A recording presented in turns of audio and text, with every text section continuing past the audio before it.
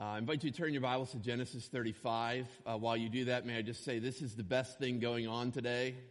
Okay, being able to gather together on the Lord's Day and worship Christ together through our faithful attention to His Word and rejoice in that. Not that we can't enjoy other things too, but this is the best thing going on. We're going to look at Genesis chapter 35. A member of my family recently got into a conversation with another professing believer in the community about preaching philosophy. I won't say who the member of my family is. But as they were discussing preaching with someone else, they said, the other person basically said something like this. Yeah, our old preacher was just so good. He would read a verse, then he kind of depart from that verse and just give us so many inspirational things to take home, that week, each week from, what he would have to say. And, at Colonial, it's our desire not for you to be inspired by any preacher. That's not going to take you very far at all. But when we have God's inspired word to us, we love to go verse by verse, section by section, chapter by chapter, through God's Word. If you've been noticing as we go through Genesis, as a point of principle, I try to make sure we read the entire text of Scripture somewhere in the sermon, because I'm far more confident in God using His Word than using any words that I would give you. So as we look at Genesis 35 today, I want to read this passage with you. I'm going to read it out loud as we begin, and I want you to see how it flows. And I want us to consider the end of Jacob's story together. So Genesis 35, and let me read verse 1 through the end here. God said to Jacob, "Arise, go up to Bethel and dwell there. Make an altar there to the God who appeared to you when you fled from your brother Esau." So Jacob said to his household and to all who were with him, "Put away the foreign gods that are among you and purify yourselves and change your garments. Then let us arise and go up to Bethel, so that I may make there an altar to the God who answers me in the day of my distress and has been with me wherever I have gone." So they gave to Jacob all their foreign gods that they had and the rings that were in their ears. Jacob hid them under the terebinth tree that was near Shechem. And as they journeyed, a terror from God fell upon the cities that were around them, so that they did not pursue the sons of Jacob. And Jacob came to Luz, that is Bethel, which is in the land of Canaan, he and all the people who were with him. And there he built an altar and called the place El Bethel, because there God had revealed himself to him when he fled from his brother. And Deborah, Rebekah's nurse, died, and she was buried under an oak below Bethel. So he called its name Allon Bakuth. God appeared to Jacob again when he came from Paddan Aram and blessed him. And God said to him, "Your name is Jacob. No longer shall your name be called Jacob, but Israel shall be your name." So he called his name Israel. And God said to him, "I am God Almighty. Be fruitful and multiply. A nation and a company of nations shall come from you, and kings shall come from your own body. The land that I gave to Abraham and Isaac I will give to you, and I will give the land to your offspring after you." Then God went up from him in the place where he had spoken with him. And Jacob set up a pillar in the place where he had spoken with him, a pillar of stone. He poured out a drink offering on it and poured oil on it. So Jacob called the name of the place where God had spoken with him Bethel. Then they journeyed from Bethel. When they were still some distance from Ephrath, Rachel went into labor, and she had hard labor. And when her labor was at its hardest, the midwife said to her, "Do not fear, for you have another son." And as her soul was departing, for she was dying, she called his name Ben-Oni, but his father called him Benjamin. So Rachel died, and she was buried on the way to Ephrath, that is Bethlehem. And Jacob set up a pillar over her tomb. It is the pillar of Rachel's tomb, which is there to this day. Israel journeyed on and pitched his tent beyond the Tower of Eder. While Israel lived in that land, Reuben went and lay with Bilhah, his father's concubine, and Israel heard of it. Now the sons of Jacob were 12. The sons of Leah, Reuben, Jacob's firstborn, Simeon, Levi, Judah, Issachar, and Zebulun. The sons of Rachel, Joseph, and Benjamin. The sons of Bilhah, Rachel's servant, Dan and Naphtali. The sons of Zilpah, Leah's servant, Gad and Asher. These were the sons of Jacob who were born to him in Padan Aram. And Jacob came to his father Isaac at Mamre, or Kiriath Arba, that is Hebron, where Abraham and Isaac had sojourned. Now the days of Isaac were 180 years.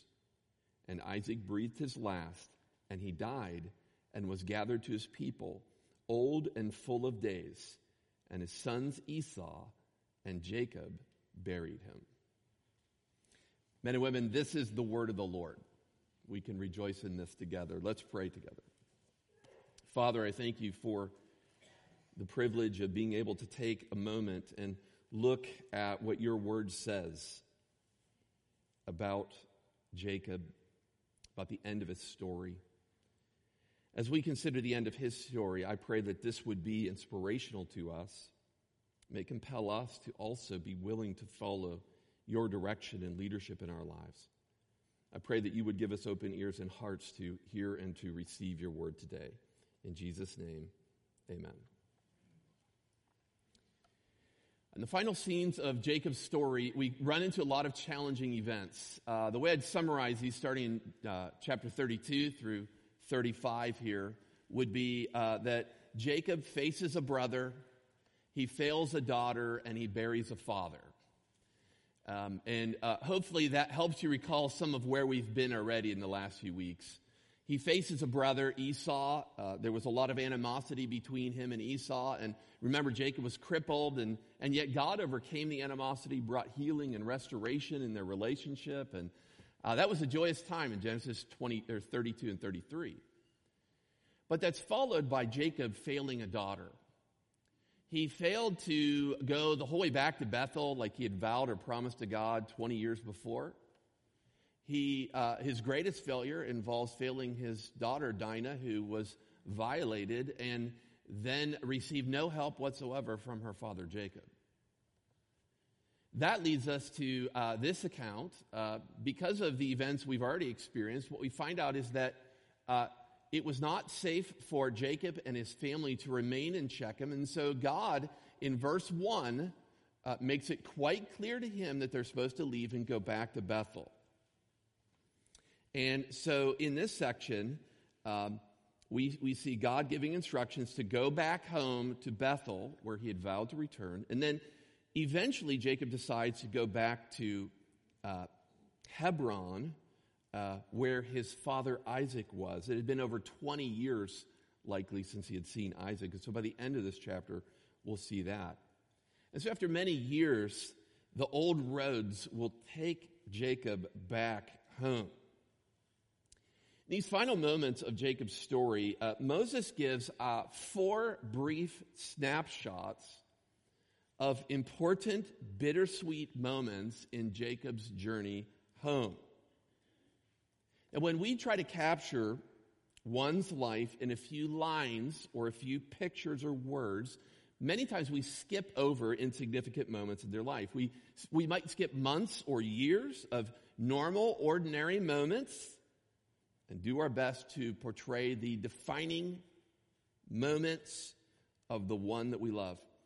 Recently, I think for those of you who were able to attend Hal Lackey's funeral, we all rejoiced in seeing the slideshow that reminded us of key events in Hal's life. And I'm sure to those who knew him best, each picture represented more than 1,000 words. In this final chapter, Moses gives brief summary snapshots of Jacob's final journey home. As I said, there are 4 of them. That's how we're going to track through this. And each snapshot occurs in a different location. And so the first snapshot captures Jacob's journey back to Bethel in verses 1 through 15, where he experiences both sorrow and worship. I want to look at the first 5 verses here that describe the preparations for the journey and the journey itself. Look again at verse 1. God said to Jacob, "Arise, go to Bethel and dwell there. Make an altar there to the God who appeared to you when you fled from your brother Esau."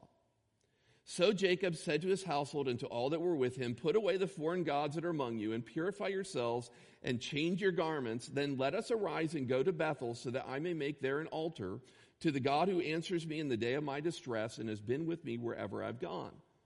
So they gave to Jacob all the foreign gods that they had and the rings that were in their ears. Jacob hid them under the terebinth tree that was near Shechem. And as they journeyed, a terror from God fell upon the cities that were around them so that they did not pursue the sons of Jacob. Now, one of the things I point out to you about this text that really helped me get an idea of finding these 4 snapshots and see them as kind of standalone pictures that Moses gives here is all of the language of journeying in the passage. And one of the interesting things to me is that journeying language starts each one of these snapshots. So if you look at verse 5, you see there, "and as they journeyed." And then you go to verse 16, it says, "then they journeyed." You go to verse 21, the third snapshot, Israel, or Jacob, journeyed. And then you go to verse 27, "and Jacob came to his father Isaac at Mamre and Kiriath Arba," that is Hebron, where Abraham and Isaac had journeyed or had sojourned. This kind of journeying language. And so what we're going to find out in these snapshots is, as Moses portrays this, he gives us Jacob's final stories here as him journeying from one place to another, 4 locations on his way back home. And of course, the first location is Bethel, verses 1 through 15. And God makes it quite clear at the beginning that he has to go back. He gives him 4 commands. In verse 1, he says, "Arise, go up, dwell, and make." In verse 1. And Jacob responds by leading his household to obey. Now, did you hear that? You hear those 2 words that we put together? Jacob leads. I know it's something that we didn't think might happen. Jacob leads his family to obey God by God's grace and goodness. God has worked in his life, so now he's calling his family to obey what God has given to him. More specifically, Jacob calls them to put away their false gods and prepare themselves for the trip by washing themselves and by putting on a new set of clothes. This kind of struck me, new garments. Okay, they didn't have many garments, but for this trip, just get all washed, cleaned up, put on new garments because they're going to go to the place where God had met with Jacob, Bethel. Now, of all the preparations he gives, I think the most shocking one, though, is the first one, isn't it? Put away your gods. Why would Jacob need to say that to his clan? Well, I'll just remind you of a few things in the Genesis stories that we've read already. 1, remember Jacob's wife, Rachel. She stole her father's household god, sat on it, brought it with her. Perhaps this is a challenge to her. Or if you remember the events just in the last chapter, if you look in the last chapter, there's the avenging by Levi on Simeon, where they kill all of the men of the city, and that leaves the women and children. And they bring the women and children in as captives. And they take all of the booty, all of the wealth of the city. Could be that perhaps these women and children also have brought in foreign gods. But from what we know of the character of Jacob's family, it would not surprise me if any one of them may have had foreign gods. So the people then bring him all their idols and rings. The rings being perhaps spoils from Shechem too. They bring them to Jacob, and do you see what he does with them in verse 4? Look down in your Bible, verse 4, and notice what he does here. The ESV says that Jacob hid them under a terebinth tree. Now, what's interesting to me about that word hid is it's not your normal Hebrew word for hid. Instead, This word is normally used when someone desires to hide something really well so it can be never found again. As a matter of fact, when I did a word study in this word, the very next time this word occurs is Moses himself hiding an Egyptian in the sand. Okay, so if you have this picture like I did of reading the ESV here, like, okay, so you're going to hide all these idols and rings under a tree. Maybe someone's going to come back and get them. That's not the picture here. It's like Moses burying a dead man in the sand so no one will ever find him. Later on, it's used as well in the book of Joshua of Achan's confession that he had hid, he had buried the Babylonian spoils under his tent. As a matter of fact, other translations like the Net Bible or the NIV or New Living Translation translate this word buried in our passage too. So you take all these things to Jacob and he buries them near a terebinth tree. Now, interestingly enough, this is the first of 4 burials that we're going to see in these final snapshots here in this part of the text. I want to point out 2 things to you about this before we move along. One is just something I can't but help say, and then the second is an application. First, Moses' description of what these gods endure in Genesis is not very flattering to them or their power. In Genesis, such gods like these small g gods are stolen, sat on, and buried. They're impotent, powerless to what human beings will do to them. But secondly, I think that there is something for each one of us to learn here as well.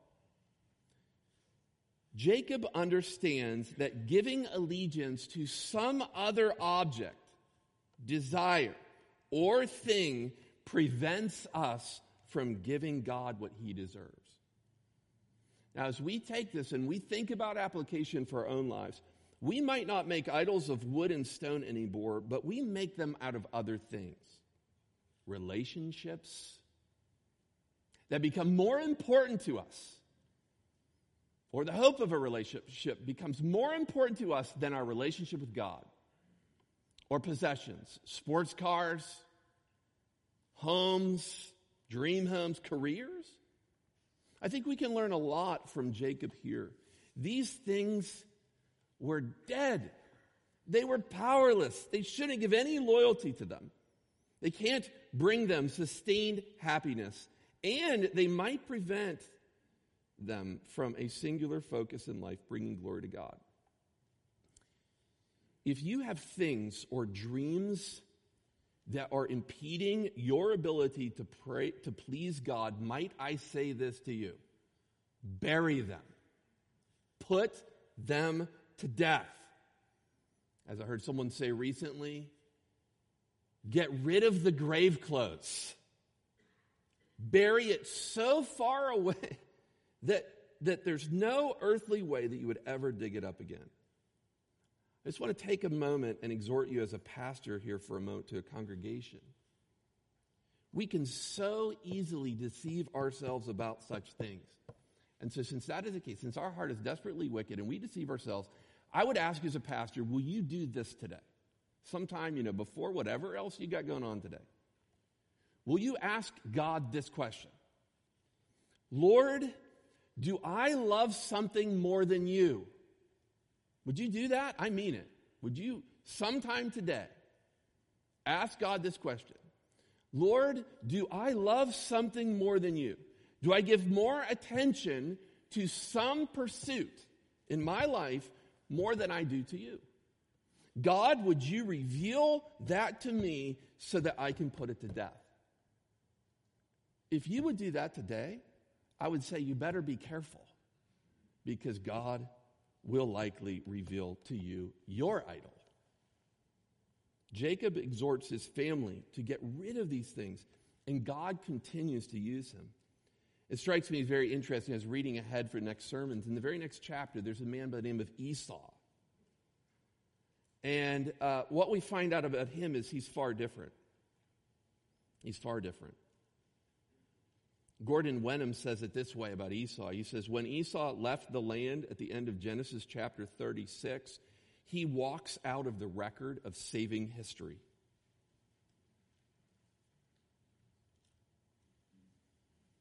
Jacob says to his family, put away all the foreign gods. Put away all the idols. Jacob doesn't make that same decision. And when we close the next chapter, we don't hear of Esau again. And so I ask you, how about you? How about you? Will you live for God or will you live for self? Do you recognize that it takes all of your life to be able to say that you've given to God all of your life? Now, after these preparations, verses 1 through 4, verse 5 narrates their journey and explains how they're able to pass through the Canaanite land safely. Verse 5 says that God put a fear of the people among the cities around them. If you remember, this is interesting because in the last chapter, Jacob ends by being so fearful of the Canaanites and the Perizzites and all the people are going to attack them and kill them. But God takes care of it. As they obey, they get rid of their false gods. They start heading toward Bethel. God puts a fear of Israel and his people among all the Canaanites. That leads us to the point of their arrival. Look at verse 6. And Jacob came to Luz, that is Bethel, which is in the land of Canaan. He and all the people who were with him, and there he built an altar and called the place El Bethel, because there God had revealed himself to him when he fled from his brother. After 30 years, Jacob's vow is finally fulfilled. Now, a special note here in this text is that when they finally arrive, Jacob calls the name of the place not just Bethel, but El Bethel, which speaks of the God of Bethel, the God of this place. The word El is the Hebrew word for God. So he calls it the God of Bethel. Now, if you remember before, when Jacob was in this place, and he has a vision of a ladder, he's mesmerized by the place. Matter of fact, turn over there for a second. Go to Genesis 28 and verse 16. 28:16. Keep your finger here. Look with me at verse 16. Genesis 28, and we're going to look at 16 through 22. Then Jacob awoke from his sleep and said, surely the Lord is in this place. And I did not know it. And he was afraid and said, how awesome is this place? This is none other than the house of God. This is the gate of heaven. So early in the morning, Jacob took the stone that he had put under his head and set it up for a pillar and poured oil on the top of it. He called the name of that place Bethel. We'll keep reading here, or we'll stop reading there. But I would just say, earlier on, he's in this place. He receives this vision. He says, this is a special place. Now, in Genesis 35, he's less concerned with the place. He's more concerned to exalt the God of that place. And so if you're considering what's going on here in this section, in verse 7, there he built an altar called the place El Bethel because God had revealed himself to him.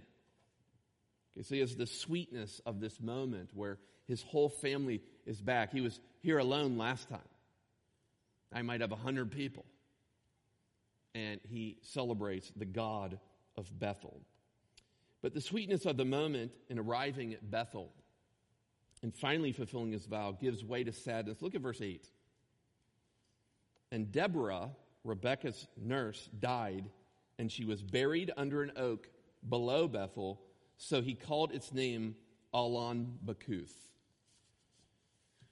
What's interesting here, this is Deborah, and if you are following the story and you stop and look at this, this is Deborah. She is the nurse of Jacob's mother, Rebekah. Sometimes you can get confused, you think it's his wife, but no, it's his mother, Rebekah.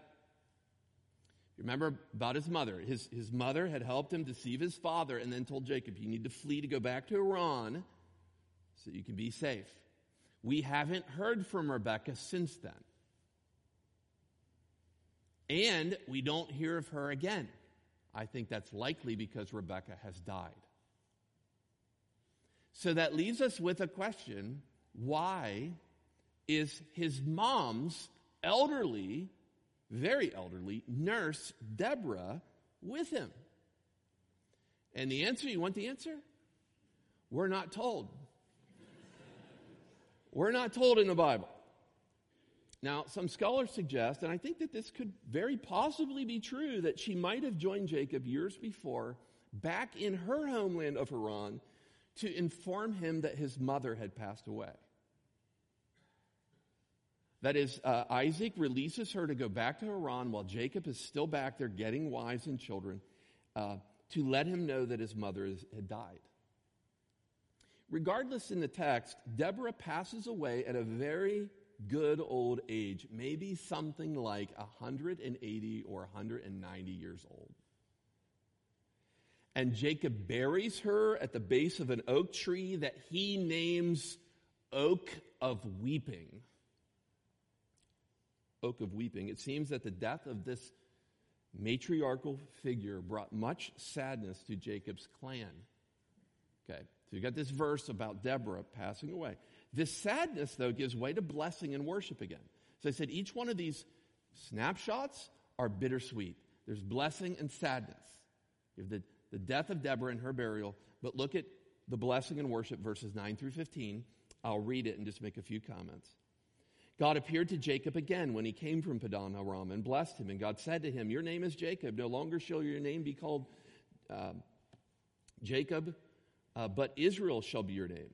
So he called his name Israel. And God said to him, "I am God Almighty. Be fruitful and multiply. A nation and a company of nations shall come from you, and kings shall come from your own body. The land that I gave to Abraham and Isaac I will give to you, and I'll give the land to your offspring after you." Then God went up from him in the place where he had spoken with him, and Jacob set up a pillar in the place where he had spoken with him, a pillar of stone. He poured out a drink offering on it and poured oil on it. So Jacob called the name of that place where God had spoken with him Bethel. As before, God meets with Jacob here again at Bethel, and he reiterates many of the promises that he had given to him years before at Bethel and earlier at Peniel. So then Jacob sets up a stone as a pillar in the spot and worships God. I'm sure that this moment of joyous worship would be quite special to Jacob. He's finally come back and look at everything God's given to him since he was last here. God has sustained Jacob, and Jacob, by God's grace, has fulfilled his vow. So that's the first snapshot.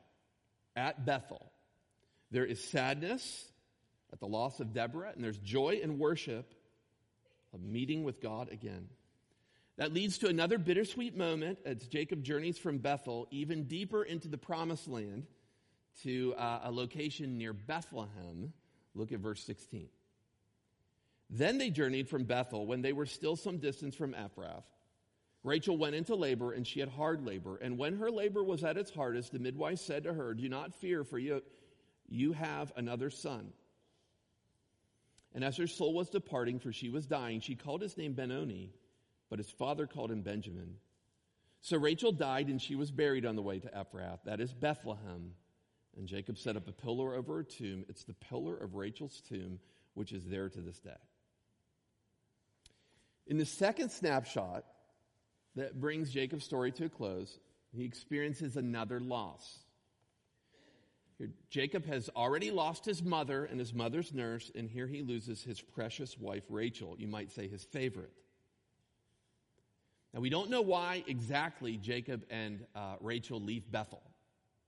This was a place he's supposed to go to. He spent some time there. We don't know exactly why, unless it's so that he can begin making his way even closer to where his father lives in Hebron. Regardless, he loses Rachel. Remember his relationship with her. In his youth, he loved her so much. He was so ravished with her that he was willing to pay 14 years of service as a bride price for her. And now she dies in childbirth. Now, ironically, do you remember what Rachel said about wanting another son? She said she would die unless God gave her another son. And it's in childbirth that she dies. In her final breath, she names her son Ben-Oni, which means son of my anguish or sorrow. heard of bad names before. Okay, but I'm sure that wasn't a popular one among the Hebrew women. Son of my anguish and sorrow. Jacob intervenes, though, and he calls him Benjamin, which means son of my right hand. Son of my right hand, which indicates that this boy will have a very special place of favor close by at the right side of his father. So the snapshot here of Bethlehem has Jacob experiencing joy mixed with sadness. The joy of gaining another son, but the loss of his precious wife Rachel. And that bittersweet moment leads to another one near a tower of Eder, a tower called Eder, in verses 21 through 26. Verse 21, Israel journeyed on, verse 21, and pitched his tent beyond the tower of Eder. While Israel lived in the land, Reuben went and lay with Bilhah, his father's concubine. And Israel heard of it. And then he gets into a description of the 12 sons here, describing each one and who their mother is. Now, the first part of verses 21 through 26 portrays yet another devastating development among Jacob's family. The people come to a location that's probably well known to Moses' original readers. It's the Tower of Eder. Eder means sheep, flocks, or herds. So it's likely a place to them that it's well-known tower for shepherds. And while they're living there, in that area, Jacob's oldest son engages in something that must not be done in Israel. He is immoral with his father's wife, Bilhah, Reuben. Reuben is immoral with her. Bilhah was also the recently deceased Rachel's servant. Remember this, how this works. Leah had a servant, so did Rachel, and so Jacob had 4 wives. Now, it's most likely to me that Reuben's act is just not an act of uncontrolled desire or lust. But since it follows upon Rachel's death, it seems more likely that this is an act where Reuben attempts to seize the leadership of the family. That is, he's threatening his father Jacob because he's not content to wait to gain control of the family. So he takes the wife who is a rival of Leah to be his own, not as a wife, but immoral with her. Now, it's interesting as we study later on in the Pentateuch, we'll find out that Reuben's sin disqualifies him from the firstborn's blessing. Earlier, we've already learned about the second and third sons, how they've been disqualified, Levi and Simeon, because of their vengeance. And so what this does is it kind of sets this family up for conflicts as the sons for the rest of the story will vie for power and authority in the family. It leaves, by the way, the 2 most likely candidates for the blessing in the firstborn to be Judah and Joseph.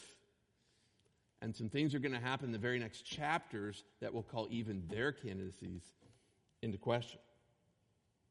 Now, in this text, though, Jacob returns to his old habits. He doesn't apparently address the situation. The text says he hears about it, but then he strangely does nothing. Which kind of leaves us on edge, like, okay, you just going to let that go? What are you going to do about this? We'll find out later. Instead of telling us that, though, Moses gives a full record of Jacob's 12 sons. Already in the book of Genesis, we've seen people with 12 sons. Nahor has 12 descendants, full family, from which a people come. Ishmael has 12 princes. Now at last, Jacob has 12 sons. I think this record is put here near the end of Jacob's story to reveal that God has come through for Jacob. He has fulfilled his promise to Jacob, and now the heads of the 12 tribes of Israel have arrived on the scene. Okay, so this third snapshot is quite interesting, right? Just one verse and a half about the sin of Reuben, and then the list of the 12 sons. Again, I think it's intermingling sorrow with joy or fulfillment here in this passage. The snapshot of Jacob at this tower has Jacob hearing about the sinful actions of his son Reuben, but experiencing the fulfillment of God's promises to him to give birth to a nation. That leads to one final snapshot of Jacob enjoying both sorrow and sadness again, or joy and sadness again, at a town called Hebron. Look at verse 27. And Jacob came to his father Isaac at Mamre or Kiriath Arba, that is Hebron, where Abraham and Isaac had sojourned. Now the days of Isaac were 180 years, and Isaac breathed his last, and he died and was gathered to his people, old and full of days, and his sons Esau and Jacob buried him. In this final snapshot, we see that Jacob makes it the whole way back to where his father is in Hebron, and he enjoys some final moments with his father. It seems that these moments are a bit longer than we might think just by reading over these three verses. As if you do all the math in Isaac's life and Jacob's life and Rebekah's life, it seems that he is able to be with Isaac for about 12 years back in Hebron before he dies. In honor of Isaac, after his death, both Jacob and Esau come together, and we have our fourth burial in the passage. You have the burial of Deborah, the burial of Rachel, the burial of Isaac, and of course the burial of the false gods in this text. This fourth burial in the chapter, I think, reminds us of the pains of life in this world. This whole chapter, and as I'm thinking about these snapshots and them coming together, this whole chapter marks out the end of an era and reveals, I think, what happens to God's people near the end of their lives in a world like ours, a world that is under the curse of sin and death. As we close, I just had a few final thoughts about applications for us in this text and what we should do with this. Perhaps you're here today and you're closer to the end of your life than you are the beginning. And you've noticed that in the end, that the end involves funerals and burials. Your days involve bittersweet moments as well. As Jacob's story came to an end, all of our stories will come to an end too. And so when we're studying here, I think what we're studying here is how God's faithful community approaches these final events in their life of faith. As God sustained Jacob through the end of this era into the beginning of the era of his son Joseph, he will sustain us as well. I love the martyr Jim Elliot and what he had to say about life. He said this. He said, "It takes the whole of your life to give the whole of your life to God." He said, "It takes the whole of your life to give the whole of your life to God." What we see in Jacob near the end is faithfulness and obedience, even during these times.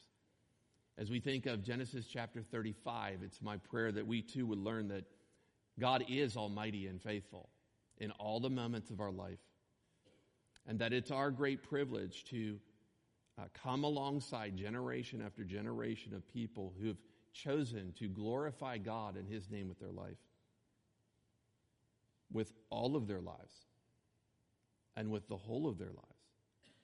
And it's my prayer that God would sustain us all until we experience the glory for which we have been serving. As we think of the four snapshots near the end of Jacob's story, I pray that it will be a blessing to you as you recognize God's faithfulness to him. Let's pray together. Lord, I thank you for Genesis 35. I thank you, Lord, for these brief glimpses into the end of the Jacob story. Lord, each moment in each location had both joy and sadness. Yet in them, Lord, you reassured Jacob of your character. And so, Father, as I think of my brothers and sisters in Christ here today, those who know you through Christ, It's my prayer for those who might feel fatigued, might be burdened down with sorrow. Perhaps they have just endured a funeral themselves, someone they love and care for. I pray that they would see that you are the everlasting God. We faint, we grow weary. Ultimately, we will take our place among the people of God who live this life and who die for your glory, unless you return. But Father, I'd pray for brothers and sisters here who might be fatigued and tired, might be overwhelmed by the sadnesses of this life. I pray, Lord, that they would see that it's our joy and privilege to glorify your name with our life and breath. And Father, may they be able to continue to keep in mind that this glory of God that they serve today will be their experience forever and ever in heaven with you. Lord, would you remind us, as Paul the Apostle said, that all of the afflictions that we bear in this life are light and momentary compared with the eternal weight of glory that awaits us in heaven. Lord, we thank you for how you sustained Jacob until the end, how you chose to use him in spite of all of his sin, in spite of all of his challenges and struggles, according to your grace. And we're thankful that you use us. And we pray that you would use us in strategic ways for your glory. In Jesus' name, amen.